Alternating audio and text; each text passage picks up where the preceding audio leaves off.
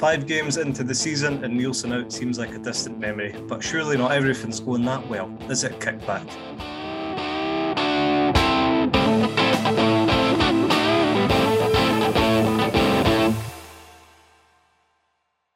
My name is Jarvey, and I'm joined this week by Simon, Hammy, Paddy and Cameron. Together we are the Broken Hearts Club Band.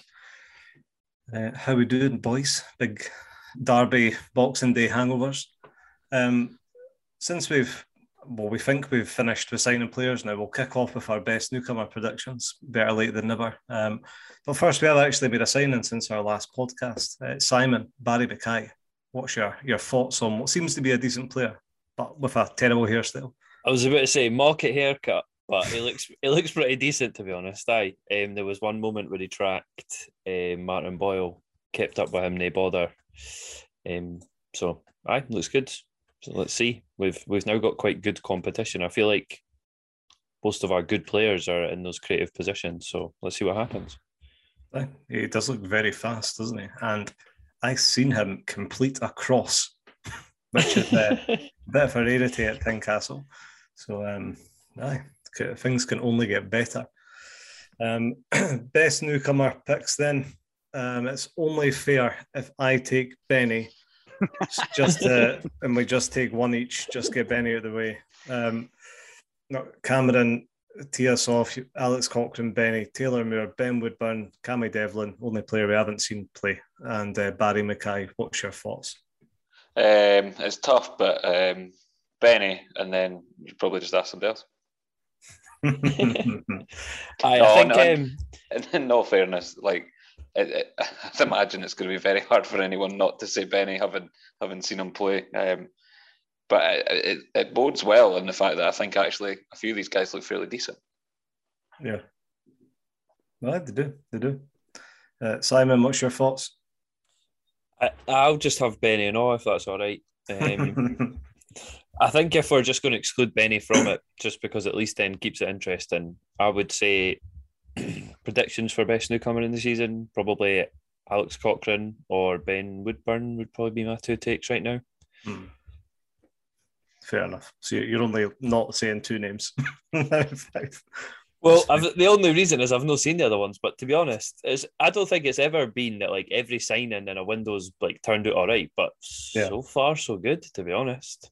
Aye, it's polar opposites to John Murray, Craig Levein stuff. Taken and used it. Which one of these guys is Elliot Freer? Hey, exactly. That's the thing. Maybe that we will no longer have Elliot Freers of the world. I know that was under Nielsen, but it wasn't a proper Joe Savage signing, was it? This is Hearts Football Club. There's always room for Elliot Freers. Paddy, you see past Benny. Any thoughts? Mario Balotelli. Is it still on, Paddy? Is he still waiting somewhere, is he? It'll happen one day. You've lost your mind. Even once he's retired, Paddy will still be... I'll send him an email, come to Tynecastle. Even for a pint, come to the Diggers, Balotelli, set the place on fire. Hammy, what's your thoughts? I'm going to go Woodburn. Obviously, I would say Benny, but I think Woodburn is, just from what I've seen yesterday, he looks very, very lively. And I think he'll score a few goals, which will put him in the minds of Hearts fans more than all the good work that Benny does. So when it comes to the end of the season, when he's just putting away his 40th goal, he'll get it, I think. Whereas Benny, as after Benny makes 300 tackles in one game, they'll remember the goals more than the tackles. It's mental what a good start to the season's done to this podcast. I know. The highest league finish prediction was 5th, was it not? Well, no, Paddy did say first, actually. So, in fairness, it sounds like it's only been beneficial to 4 of this 5. How concerned are you, all of you, that Benny could go in January? I was thinking about this earlier, right? Because he's only on a 2-year deal, isn't he? 3. 3. 3 years? Yeah. Oh, then my thoughts are completely invalid then. Because I was going to say, if he was on a 2-year deal, you really need to start thinking about getting him signed up for a wee bit longer. But if he's on a 3-year deal, then he'll not be here long. I'll doubt January, but I would think end of the season, I would be incredibly happy if he's here next season, but I would not be surprised if he's away. Mm-hmm. If he's here for an extended length of time, he's got injured. Yeah. 100%. Absolutely.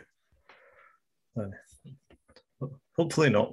He does throw his body a bit, but he always wins the ball. But it could be worth a lot of money next summer.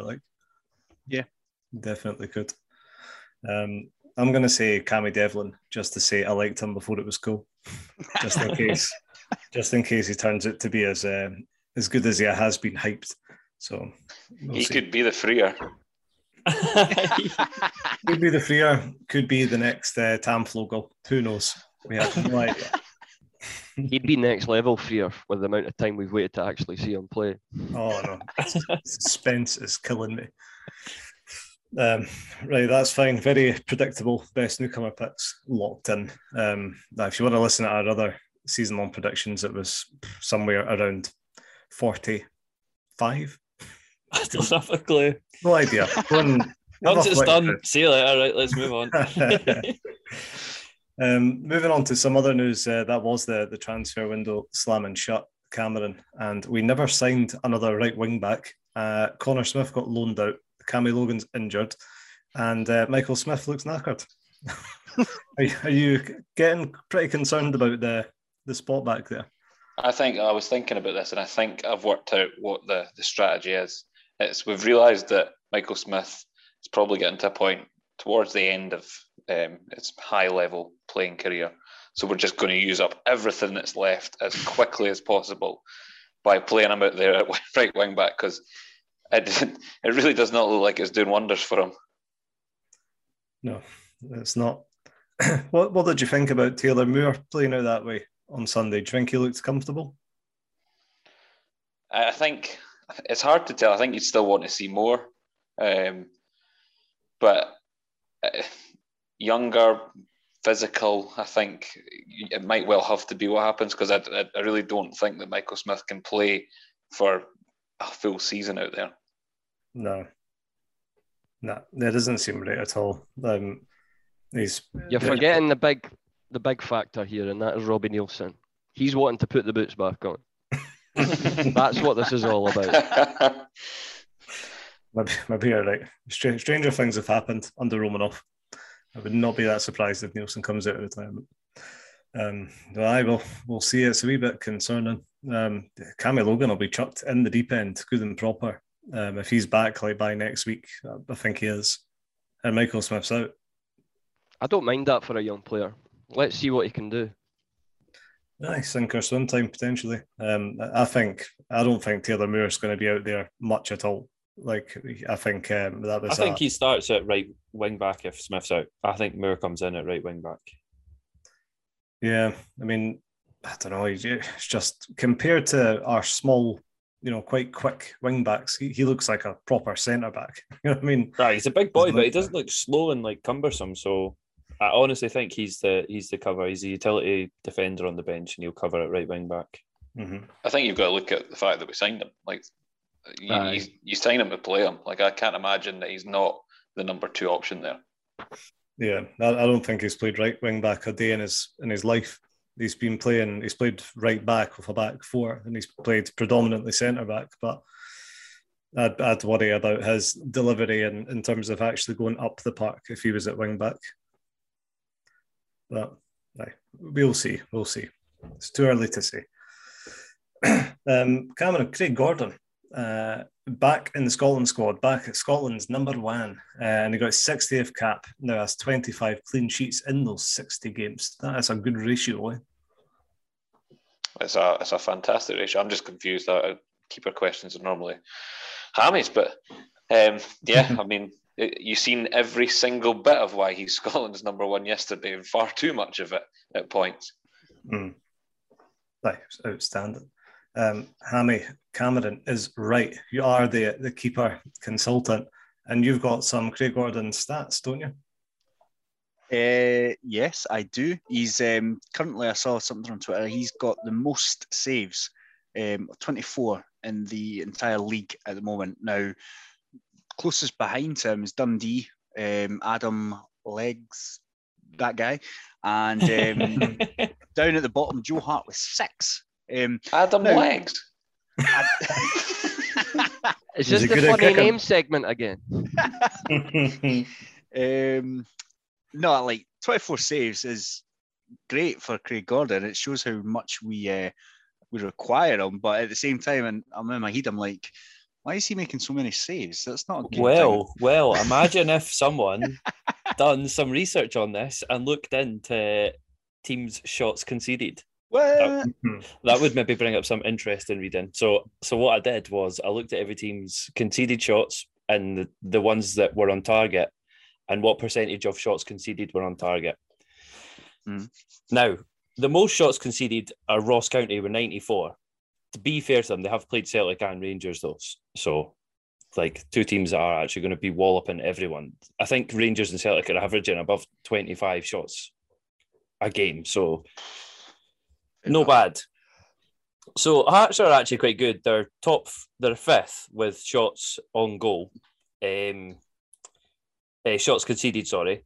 So that's pretty good. But then when we talk about shots conceded that are on target, who do you think's got the best conversion ratio for making sure that shots aren't on target? Yeah, Dundee United, 17% of the shots that they concede are on target. Now, if you think about Celtic, it's 31% and Rangers 36%. So roughly the same. Everyone's about low 30%. Hearts are top. 57% of the shots Hearts concede are on target. 57%. So that's why Craig Gordon's making so many saves, because we've not conceded that many goals. Well, here's the kind of defining point, I think, on that, and that Hearts have conceded 3 goals this season in the league. That is tied bottom with Celtic. Aye. Everyone else has conceded more goals. Celtic Really? only conceded 3. That was mental. Yeah. When we talk about Craig Gordon being the difference, we said it last week, between us being in Europe and us getting relegated. Well, there you go. Because that's 24 shots on target, and we've only conceded 3. Well, 24 saves, was it? Sorry, yeah. Amy. Yeah. So that's 27 goals potentially if that's Joe Pereira. In 5 games. In 5 games. And I'm being serious. Like, Joe Pereira, like, we laugh, but if he did actually concede all the shots that we have conceded, you wouldn't be shocked. We're going down. So Craig Gordon genuinely is worth an infinite amount of points for us this season. That's mad. It is mad. It's even more mad considering we play a back 5. Aye, but this is the other thing. This now the raise, like, we need to stop letting teams get shots on target because Craig Gordon is human. Some of them are going to get through. Yeah. I bet he loves it, but he's like shouting at them, just let them get one through. Let them get one. Let it through. Aye. He's just standing there bored. But that was my News of the World expose on Hearts. That was excellent. Enjoyed that. Good. Speaking of keepers, Bobby Zlamal has retired since we recorded the last podcast. I thought he retired a couple of years ago. And he looked like he was retired when he was in goals for us. But at times he was still better than bloody Pereira. So, all the best, Bobby. Wayne, swing on the bar. Retired somewhere. So is Demba Ba. Just checking it out there. Retired today. Well, has he? Fair enough. Cameron, just continuing on the Scotland vein, Grant Hanley's out for the Israel game. He's suspended, isn't he? Does John Souttar get called up? And could he possibly even go straight in the first team, in your opinion? I think by that point we'll have seen enough, or I think in terms of play time we'll have seen enough for him to be called up. I think he probably deserves it. Whether or not he goes straight into the lineup, I'd probably be surprised if he did, if I'm honest, and it isn't one of the guys that's already in the setup. Sadly, that probably means looking at maybe Scott McKenna again. Maybe McTominay. It could be. The thing is, there's options there, and I think the way Clark sets his teams up is that you'll tend to see someone that's already part of the setup. But the first step is Souttar getting into one of these camps and being back amongst the squad, and then potentially you see him further down the line if his form keeps up. And and you've got to say that the way it's going just now, he'll be playing at some point. Also, do you not kind of wish that? I hope that he doesn't go play for Scotland and get injured. Yep, that's what There's that point. The less game John Souttar can play, not for Hearts, the better. Yep. Yeah. Right. Selfishly, I'd happily never see Souttar or any Hearts player get a cap for Scotland. I don't mind if he starts playing for Scotland after he leaves on a free next summer, but at the moment, no thank you. Exactly. Okay, Paddy. Robbie Neilson won Manager of the Month for August. I don't know about you, but in pre-season, my expectations are pretty much built on these first 5 games up to the Hibs game, and then seeing could Neilson be out at this point? How close are we going to be to the bottom of the league? We've done better than my wildest pre-season dreams. Aye, me too. We are in such a good position just now. Like you said, we've got 11 points out of 15, 3 wins and 2 draws, 7 goals, 3 conceded, and that's with Craig Halkett at the back. It's just, it's incredible. Paddy, what's your thoughts on the start of the season so far? I remember a season that we started really well, not that long ago, and then was it October, and we didn't win a game until the end of the season. So I think we've done really well to start the way we have, but I think we also need to take a step back. It's only 5 games. This is Hearts. But yeah, it's been brilliant. You can't ask for him to leave at the moment. He's doing too good a job. Well, that's it. Neilson out is absolutely miles away. Job's never been safer. I'm allowing myself to get carried away a wee bit. Like, what the fuck is the point if you're when you're fucking joint second, 5 games in, you've had probably 5 of the hardest games you could pick, minus Dundee United probs. No bad start. Let's go win the league. That's it. And our fixture list isn't bad looking ahead up to the Rangers game as well. Ross County, who we'll speak about in a bit of detail, and a double-headed at home, Livingston, then Motherwell, and then we're away to Rangers. That's when it all goes wrong. But we can keep this going for a couple more weeks. Yeah. We'll see. But that was all your kind of news and bits and bobs. So we'll talk about the Hibs game. There was no pyro, but we did think we could smell it outside the stadium. Aye, that would be from that Hibs walk that they do. You know, they all get together and sing their songs and that. Looks a good laugh.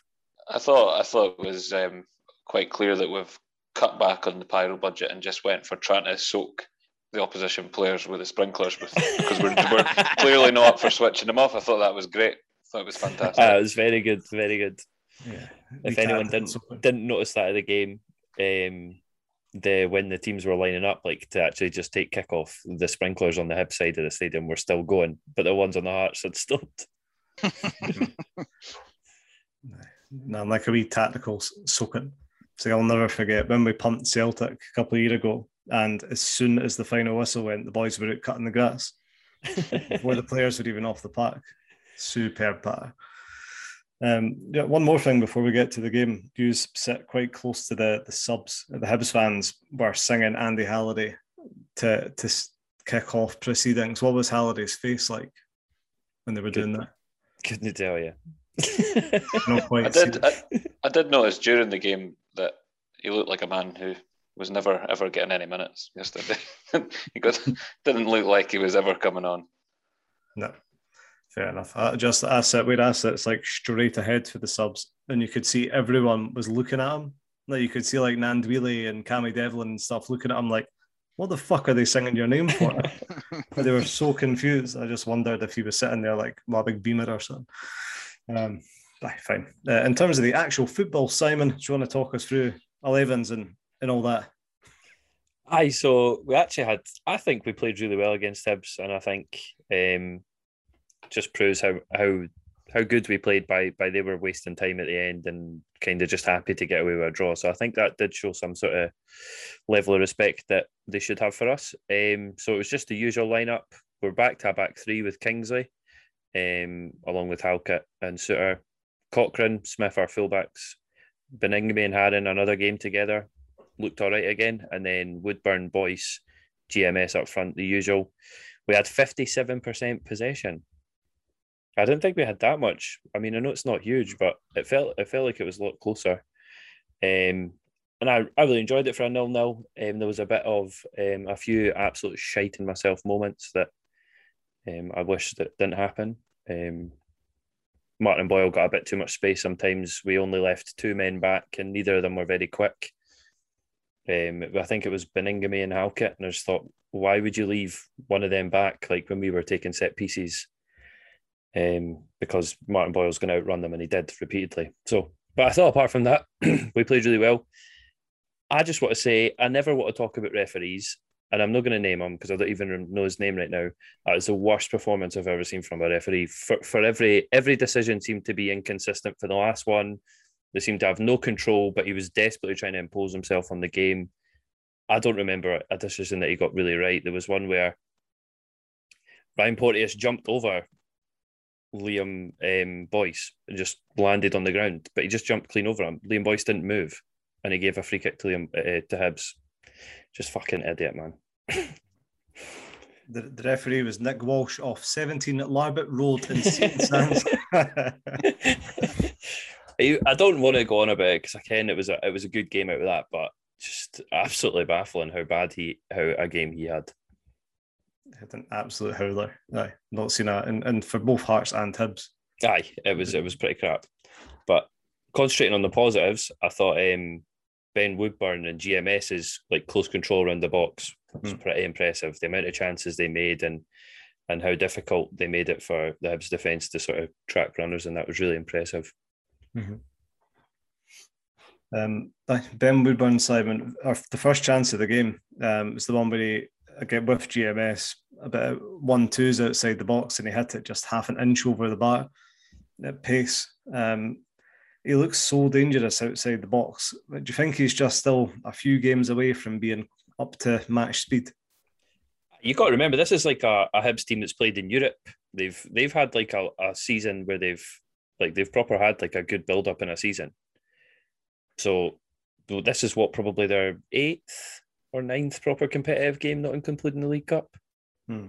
So, and then Ben Woodburn's not played a game really this season. So to come in and play in that sort of atmosphere and look that good, I thought he was brilliant, man. I think how quickly he gets the ball out from his feet to get a shot away or get a pass, and they were clearly shiting it from him when he managed to create that chance for GMS, because they were all going to block the shot, or they were all going towards him shooting, that GMS could just drift in behind. So already it looks like he's going to make an impact. Right. Hannah, you were talking about Bag's ability.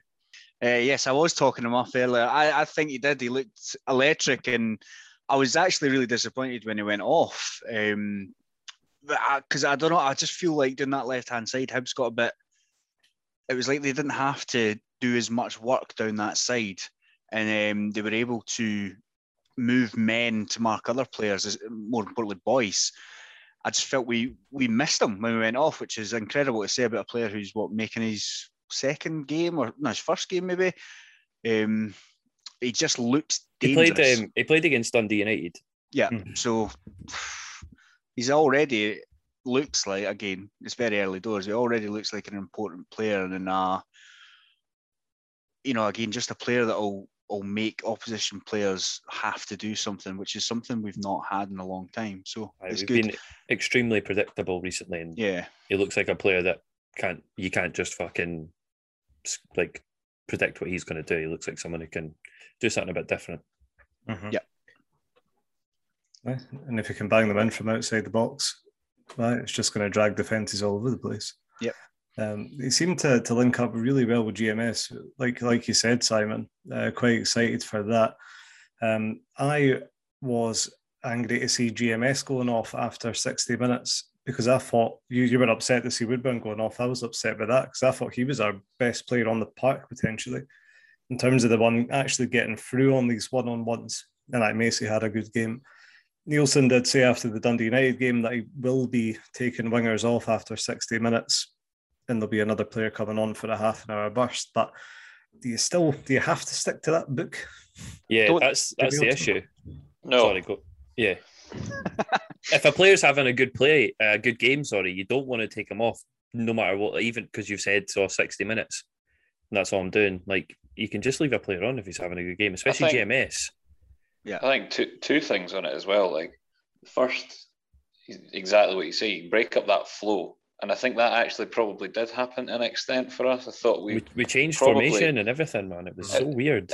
I thought we lost a bit of a cutting edge in that last bit of the game that we probably had before that. And then the other thing is that if we know every week that you're going to change both of the wingers, that's 2 of your 3 subs. And then the other one, might be somebody takes a knock, really does lower the options there. And then there's players that will be sitting on the bench basically knowing that they're not getting on. Where does that leave someone like a Gnanduillet? Because if you're changing both wingers, it becomes really difficult to get him onto the pitch at any point.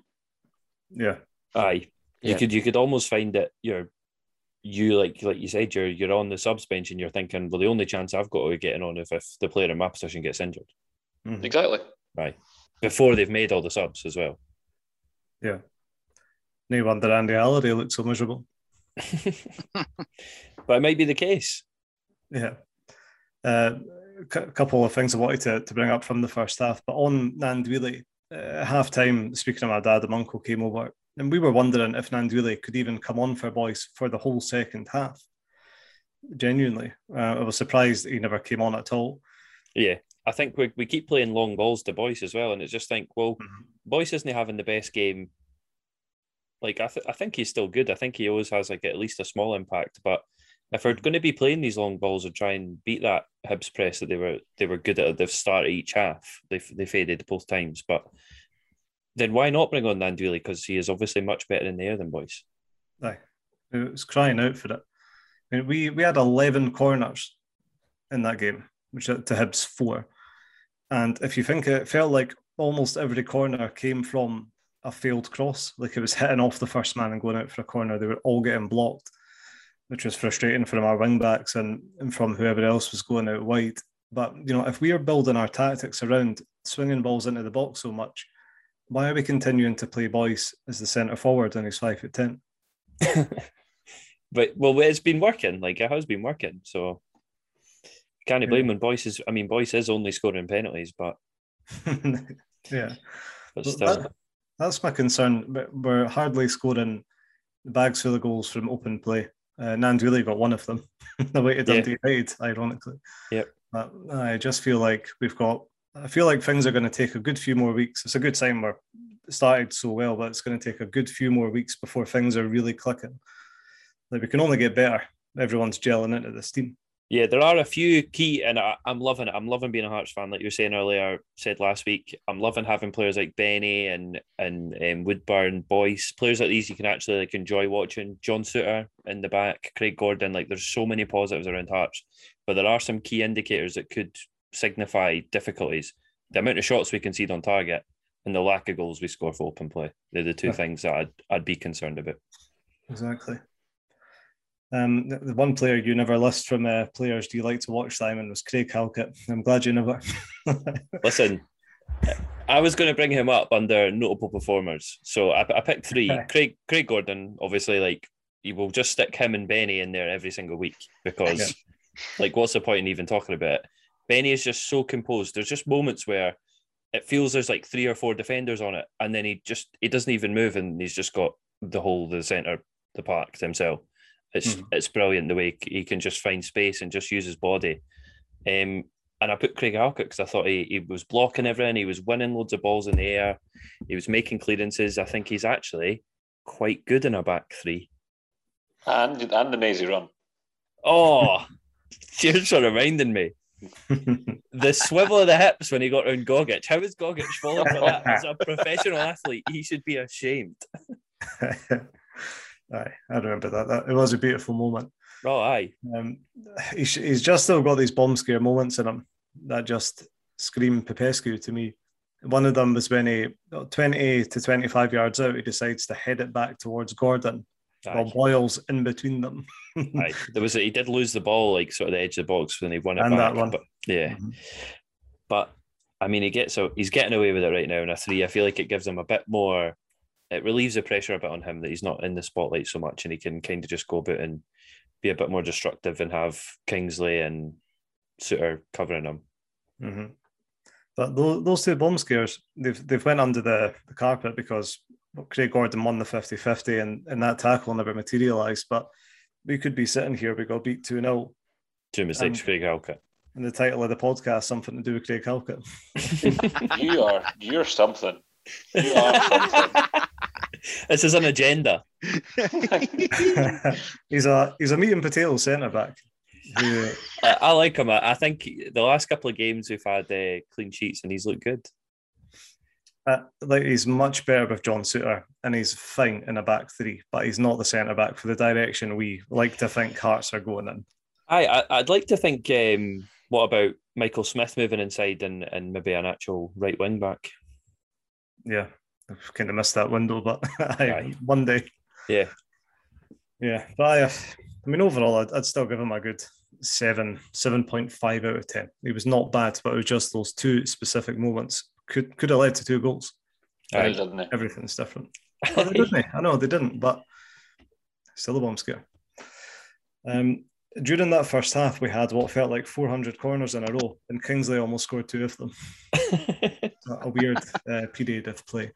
I thought our set pieces are looking quite good, and it was nice to see Barry Mackay on the crosses as well, and he never took it short. He actually swung it in the box, which again is a bit of a rarity at times. So we shall see.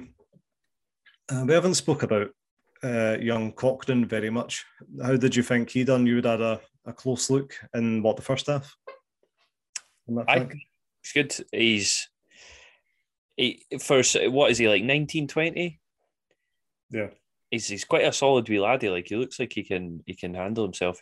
I think he's like pretty athletic, so you can play him in that centre back role or that left wing back role quite comfortably in either. I think he looks impressively composed most of the time as well. Aye. Like he doesn't look like he makes the right decision 90% of the time. And I think that's promising. Mm-hmm. He works really hard as well. You can tell that he's obviously quite determined, and I think that's mentally he's in the right place. That's his composure and his work rate, isn't it? But then again, he could have made 2 mistakes, giving away 2 goals, and we could have started the podcast talking about him. The difference is he never made the mistakes which almost led to the goals, Cameron. You're missing the point. You back on about this again? You just fucking brought up. No, Cochrane's a superb wee player. Who knows if we can keep holding. And I could genuinely, the whole starting 11, I could go around each one and say that, like, it's difficult because I think everyone had a really good game. I thought John Souttar was solid. Kingsley looks good being back. Like, everyone looked great. Peter Haring, usual. So I was just about to say, Peter Haring, there's been many people saying it was the best game Peter Haring has played since his injury. Would you agree with that? I think the best games Peter Haring plays are ones where you rarely see what he's up to.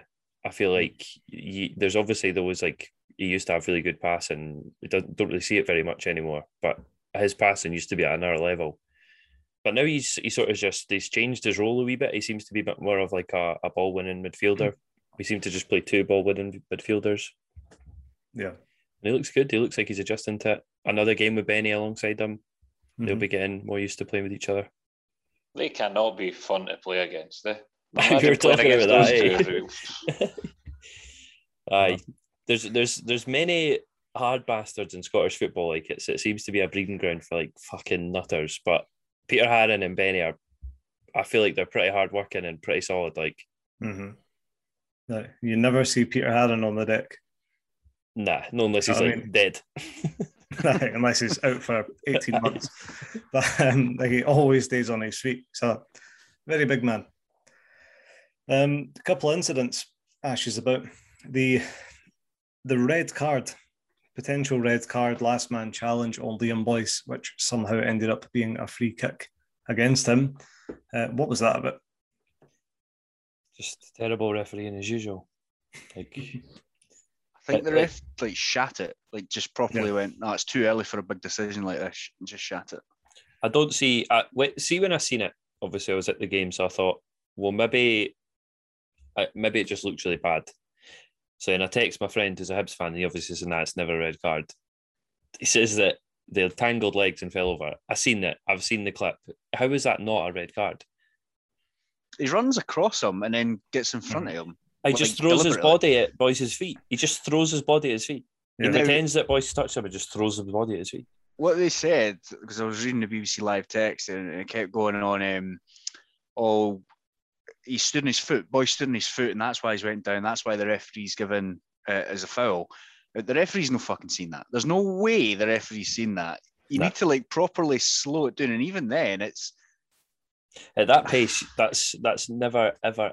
Everything looks really, really dubious in slow motion, but you've just got to give it at the pace that you see it, which is Paul McGinn, Scotland International, takes him down. I even think he threw his arm at Boyce's leg to try and bring him down. I think.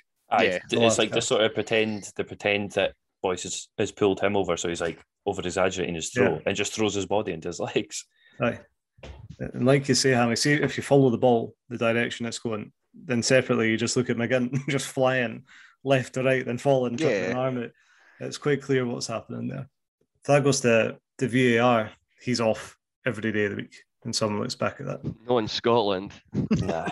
I probably still think I get it wrong. Yeah.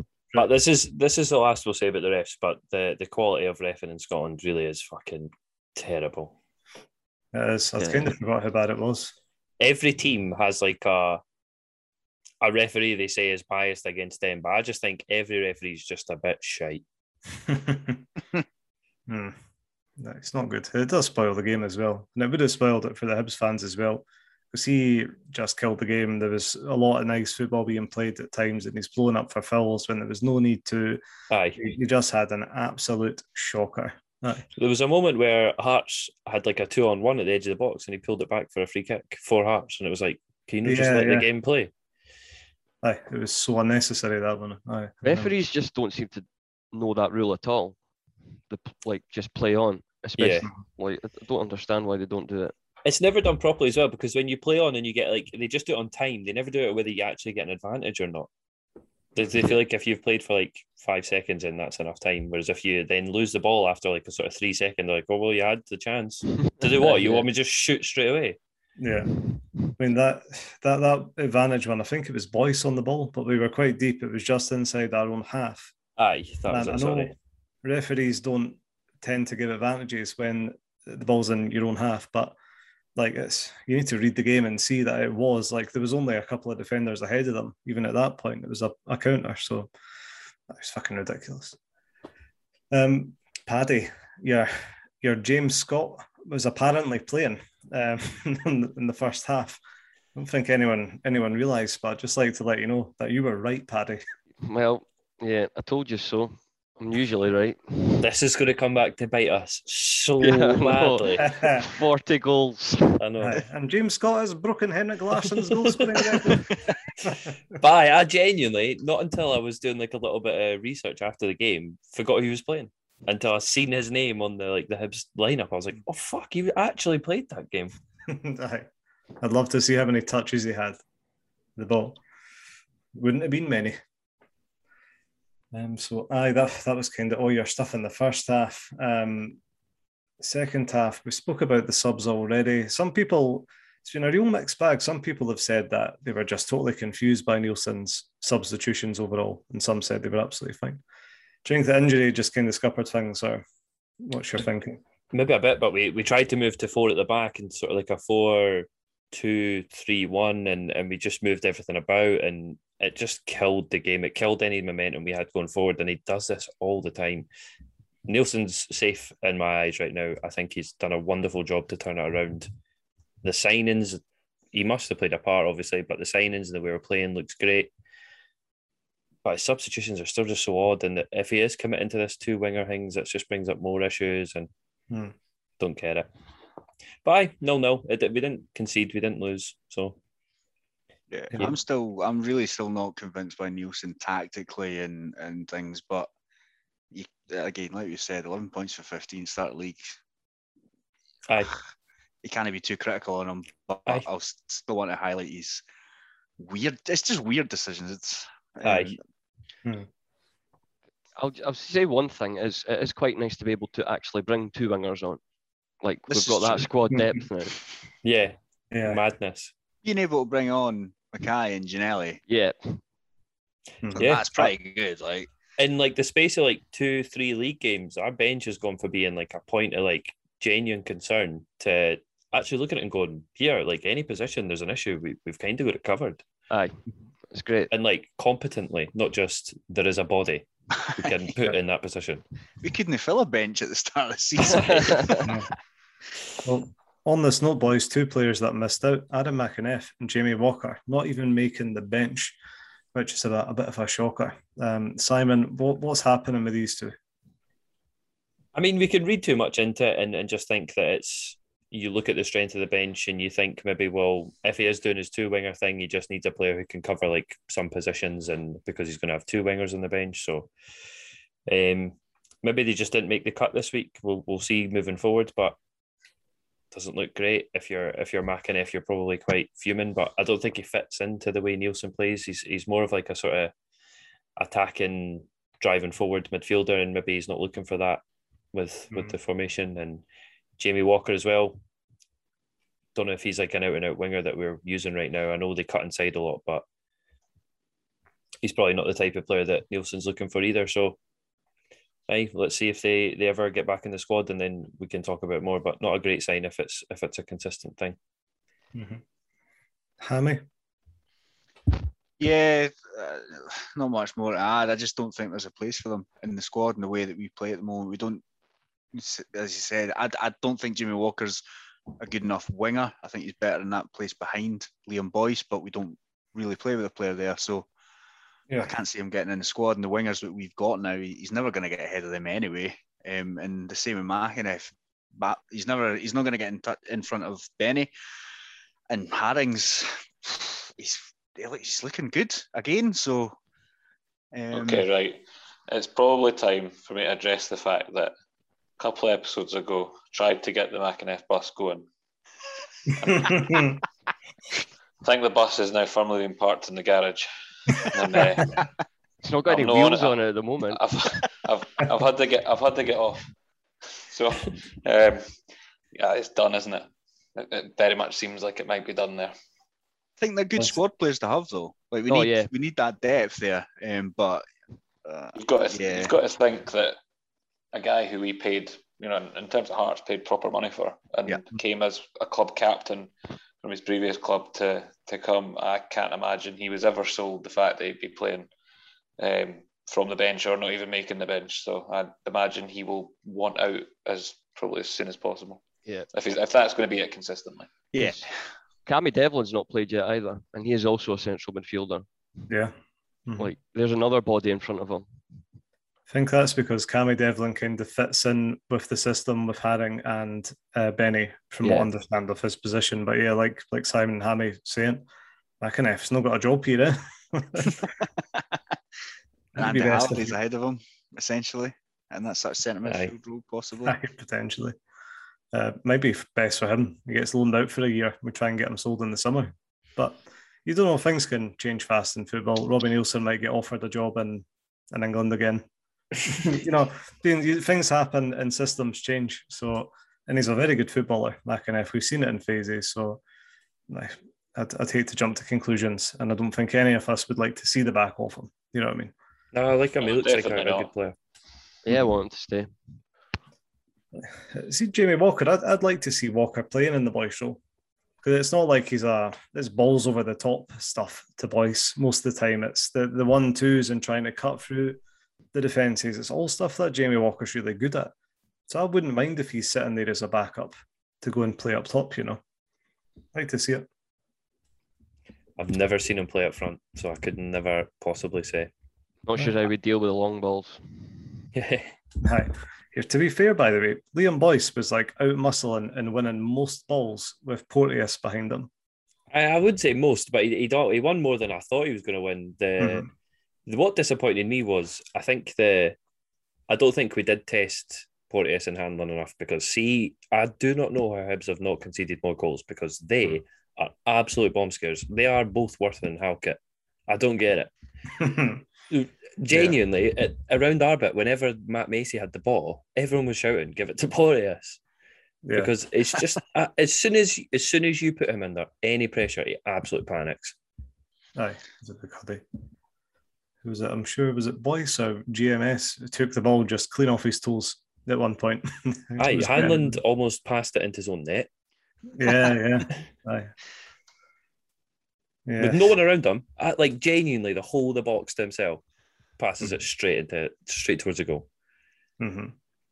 See, this is the problem we don't have as Hearts fans. They've got guys like Stevenson and Hanlon that are part of the furniture there. And it's how do you get rid of a player like that? You know what I mean? When they're a fabric of the we club. did have that. Christoph Berra not that long ago. Aye, true. He didn't even get a fucking testimonial. Aye, but he's also like 10 years older than the both of them. So yeah. Tell he's leaving after his wedding day. Thank you, Mate, the thing is, right? He still speaks highly of us, so it couldn't have been that bad. Yeah. That was the game. After it, Robbie Neilson said that he left school when he was 15 and was the last person you should be asking about vaccine passports. He did say something proper cliche, like, if you want to ask me about 442s, then now you're talking. It's the biggest cop out. It's the biggest. I do not want to be talking about this, which fair enough, because I don't really think they should be. It's not up to them to answer those sort of questions. And on the Sky pundits, everyone is asking, every time they speak to a Scottish manager, they're asking them, what's it going to mean for the players if they're not vaccinated? And no one is answering the questions. But Hammy, what is the situation? What happens if we have players here who are not vaccinated when this kicks in? If it does kick in? None. Players are fine. On the ScotGov website, the list of exemptions covers employees at venues within the scope of the scheme. So Hearts players are employees of Hearts, so it doesn't matter at all. The vaccine passports are only going to matter to fans. Mm-hmm. And that's been reiterated. And even today, I mean, England are scrapping it. And I seen that, I think it was Humza Yousaf was going on about they're wanting to do spot checks rather than checking everyone. So I can see this just getting binned anyway. So I don't think it's going to be an issue. Yeah. Which is good news as a football fan in terms of you're not suddenly going to see your favourite player turn out to be an anti-vaxxer and never kicking the ball again. All that stuff's going aside, so it's not bad news. I mean, I'd still, the personal choice, whatever. I hope the Hearts players get the vaccine, so when they do test positive, they only have to isolate for as long as they have a positive test. Whereas if they don't, they'll have to isolate for like 2 fucking weeks. So if it can only lose you for a couple of days, I'd much rather that. Ken, it's all your choice in that, but actually 2 days, 2 weeks. Mm-hmm. And that's where now you can read between the lines and see if your players have had the vaccine. When they do get a positive test and who's out for 2 weeks, Yeah, because the clubs aren't. The clubs aren't saying when someone's got COVID now; they're just not commenting at all. It's put down as sickness or illness. Do you reckon that's what McAneff? Oh, McAneff and Jamie Walker. No, because they were sitting on the bench. One of them was sitting having a packet of crisps on the bench.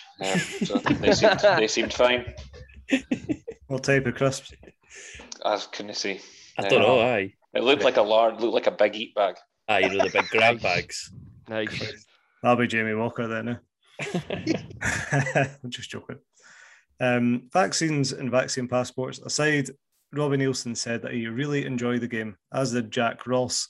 He was absolutely full of praise for Benny, who was man of the match yet again. And he said that Benny is going to need a bigger closet for all the man of the match trophies that he's won and is going to win. Ha, ha, ha. Do you think we'll get to the point where it's that sort of syndrome that even if his level drops slightly, we'll start like criticising him, but he's still one of the best players? Or do you think it'll go the other way where he'll have like... Somebody here definitely will. I'm not comparing him to Lionel Messi, but that sort of Lionel Messi syndrome where Lionel Messi just does amazing things and you just find it so fucking average. You're just like, you just expect that from him. Do you think Benny Beningame is going to just be expected to play at this level and we're just going to take it for granted? I would say wait for the first time that he maybe misplaces 2 passes in a game, and What, then on Hibs Twitter to be on it? no, and then our host here will say, "Well, those 2 could have given away goals," and then we would have lost the game. The difference is I've never rated Halkett. That isn't true. Well, I rated him 1 week actually. No. For that. You rated him when he signed as well. That's absolute bullshit, man. Oh, there's no evidence for that. This podcast was not on the go at that time. I think I'll be looking out for that. I think I'm physically waiting for Benny to make a tackle now. Every time he does, I'm like, oh, there he goes again. Aye. Did another tackle. It's so good. See, when I can't mind, it was on the other side, but I couldn't see if he megged the boy or just rinsed him, but he just went down the sideline. It looked like he had no space at all, and then all of a sudden he's just running free in the Hibs half. Just so impressive, man. Yeah, so good. Lucky to have him. Right, Hammy, everything's been really quite cheery here, apart from Cameron moaning at me about Craig Halkett. Let's go over to you for Jamble's kickback.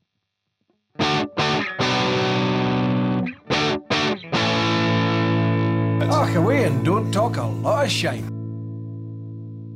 Well, lads, a 0-0 draw, but the Boo Boys are out again. Thread started. Michael Smith, time to be replaced? ?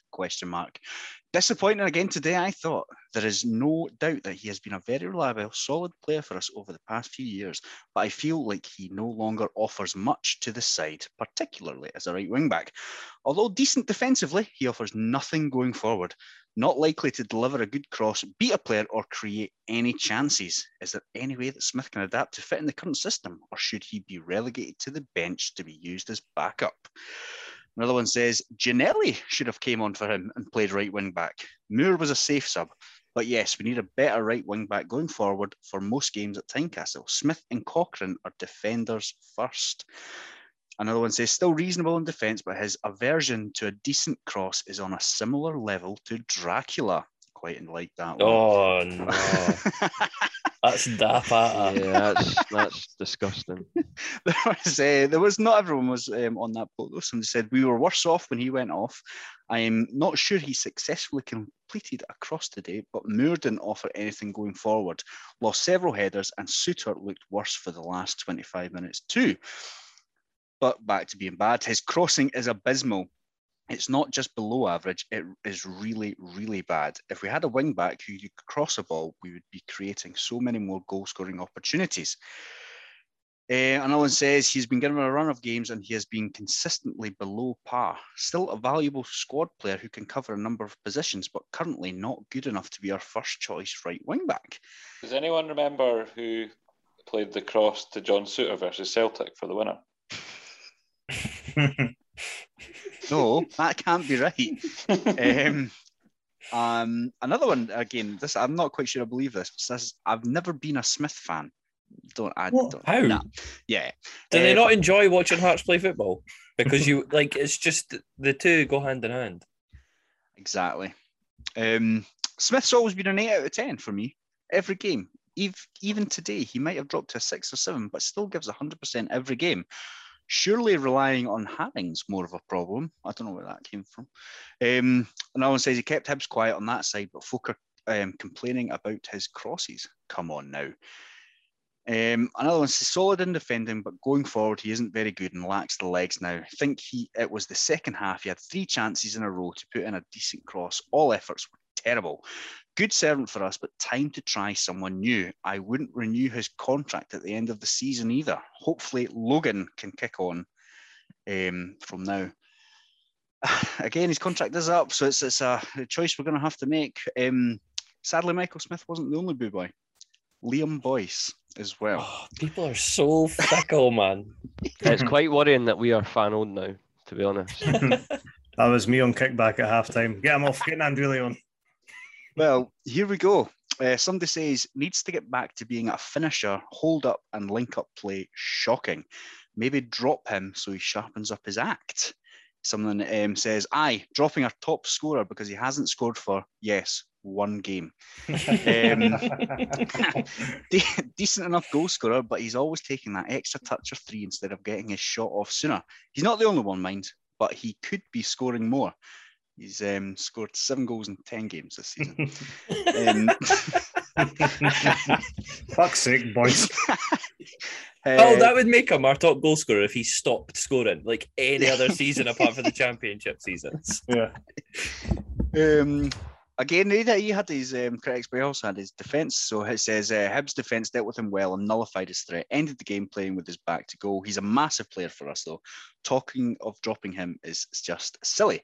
Someone says he's scored 7 goals already this season. You expecting him to bang 2 or 3 goals in a game? Players do have off days.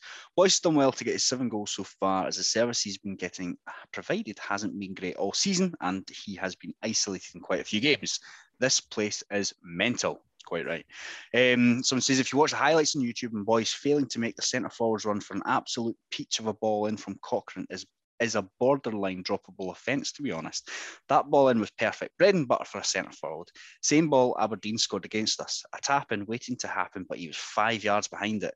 Those are always the moments where I judge a centre forward. I mean, I'll be honest with you, I'd judge them on a bit more than that. Also, Boyce could have had a couple of goals if GMS, when he was through 1-on-1, had decided to cut it along the box. Boyce had a tap in. If Gino, when he had that header at the back post, headers it back across the box, Boyce has a tap in. So he was in good positions.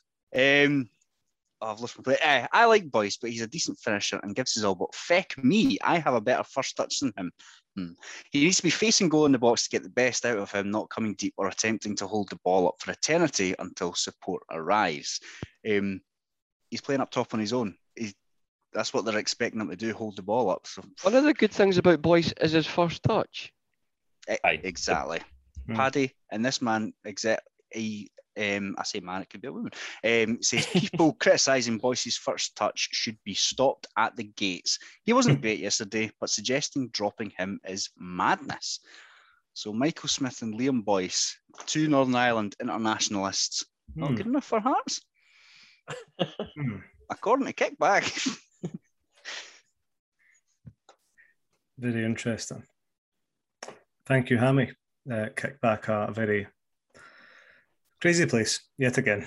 We're up against Ross County next. Liam Boyce goes back to his old stomping ground where he scored 48 goals and 99 appearances for them. But he's shite though. I know. That's almost a goal every 2 games. No wonder the fans wanted him out there as well, I'm sure. But unfortunately, boys, we're going to lose this one. And do you know why? No Cameron, not because Craig Halkett's playing, because we're coming up against the GOAT. Ross Callaghan will be playing for Ross County against us next. I thought you were actually going to say something proper there. Well, you think I'm joking? Our record in Dingwall is surprisingly good. Kind of felt like one of the bogey grounds for us, but we've actually, over our last 8 games going back to 2013, we've lost 1. The one in 2013. We've went on to have 4 wins and 3 draws. So it's not too bad. I thought. They've had a shite start to the season, as you know. They've won 3 games in all competitions, and they were against Elgin and Brora Rangers and Montrose. They've actually conceded the most shots on target as well at 94 shots conceded, 32 of them on target. Maybe we should just leave some stats for the last section. The show. Like you were going to talk about any of them, Cameron. But it's all looking good for the Jambos, so I'm sure we're going to get absolutely pumped. Cameron, over to you. We're by ourselves. Oh, thanks, Jarvie. Okay, let's get into this. Let's wrap up Derby weekend, and dish out the scores, shall we? Remembering I gave out these questions 2 weeks ago, I did have to go and check what they were. So I remember there was the Pyro one. Obviously didn't go very well. So that one didn't come in. I'd asked if there'd be a red card in the game. Also didn't come in. Over 49.5% possession. Hearts with 57 was, I feel like, a real surprise. Yeah. I did not expect us to have that much. And I don't think any of us did really. Although if you bought the over 49.5, I'm not thinking that you would have bought the over 56.5. Yeah. Hearts over 1.5 goals. Well, obviously there was no goals in the game, and really, or GMS to score. GMS probably should have scored, but there you go. I think I might have got fuck all this week. Well, Simon, I will tell you that you got 2. Yes. But there was someone that only got 1. Hammy, your fall from grace this week. I mean, it's partly because you were really keen on the pyro and bought that one. That's where a lot of people seem to pick up a point. But 1 point for you, goes up to 2 for myself, Simon, and the folks at Instagram, and then up to 3 for Jarvie, Paddy, and the ever pack leading and stretching the lead Twitter community. So what does that mean in terms of our total scores? Simon, no surprises. You've got 40% of the questions right so far this season. That puts you on 10. We go up to Paddy on 13. Then it's up to 14, where you get Hammy, myself, and Instagram. Jarvie, second on your own with 15. And leading the way with 68% correct answers this season, 17 correct. Twitter. So if we don't do anything fairly soon, they're going to end up with some kind of insurmountable lead. But there we are. That's a lot. We'll just stop asking them. That might be an option. Okay, so into the Ross County game and looking ahead. The first question for you gents this week. Now, Ross County have conceded 3 or more goals in 3 of their last 4. So fairly simple. Hearts over 2.5. Bye. Sell. This is going fairly predictably. I am also going to sell. All right.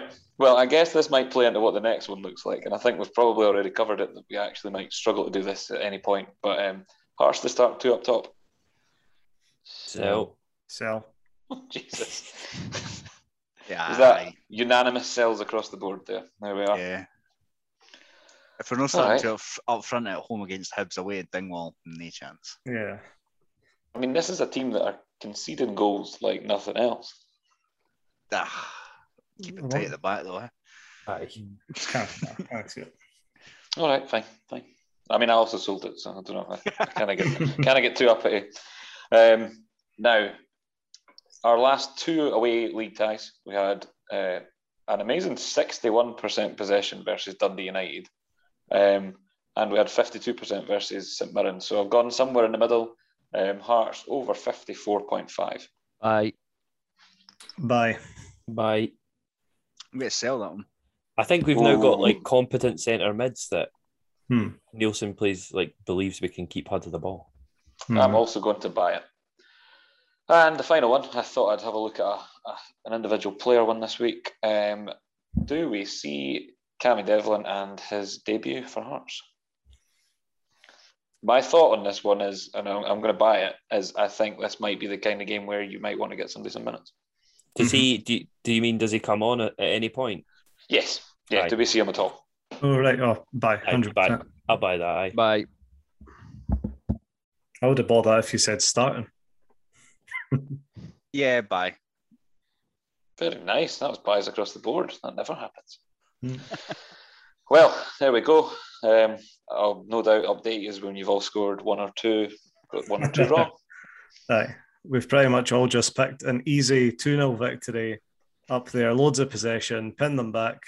You'd think we would have learned by now.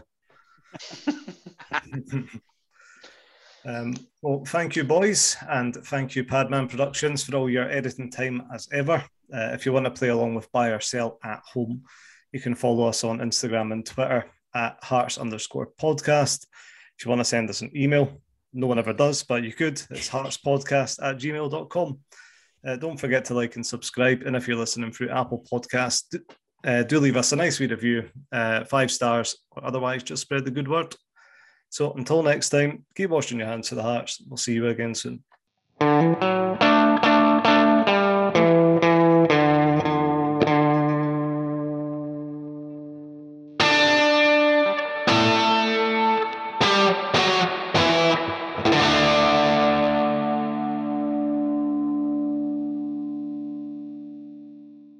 Come on, the Hearts.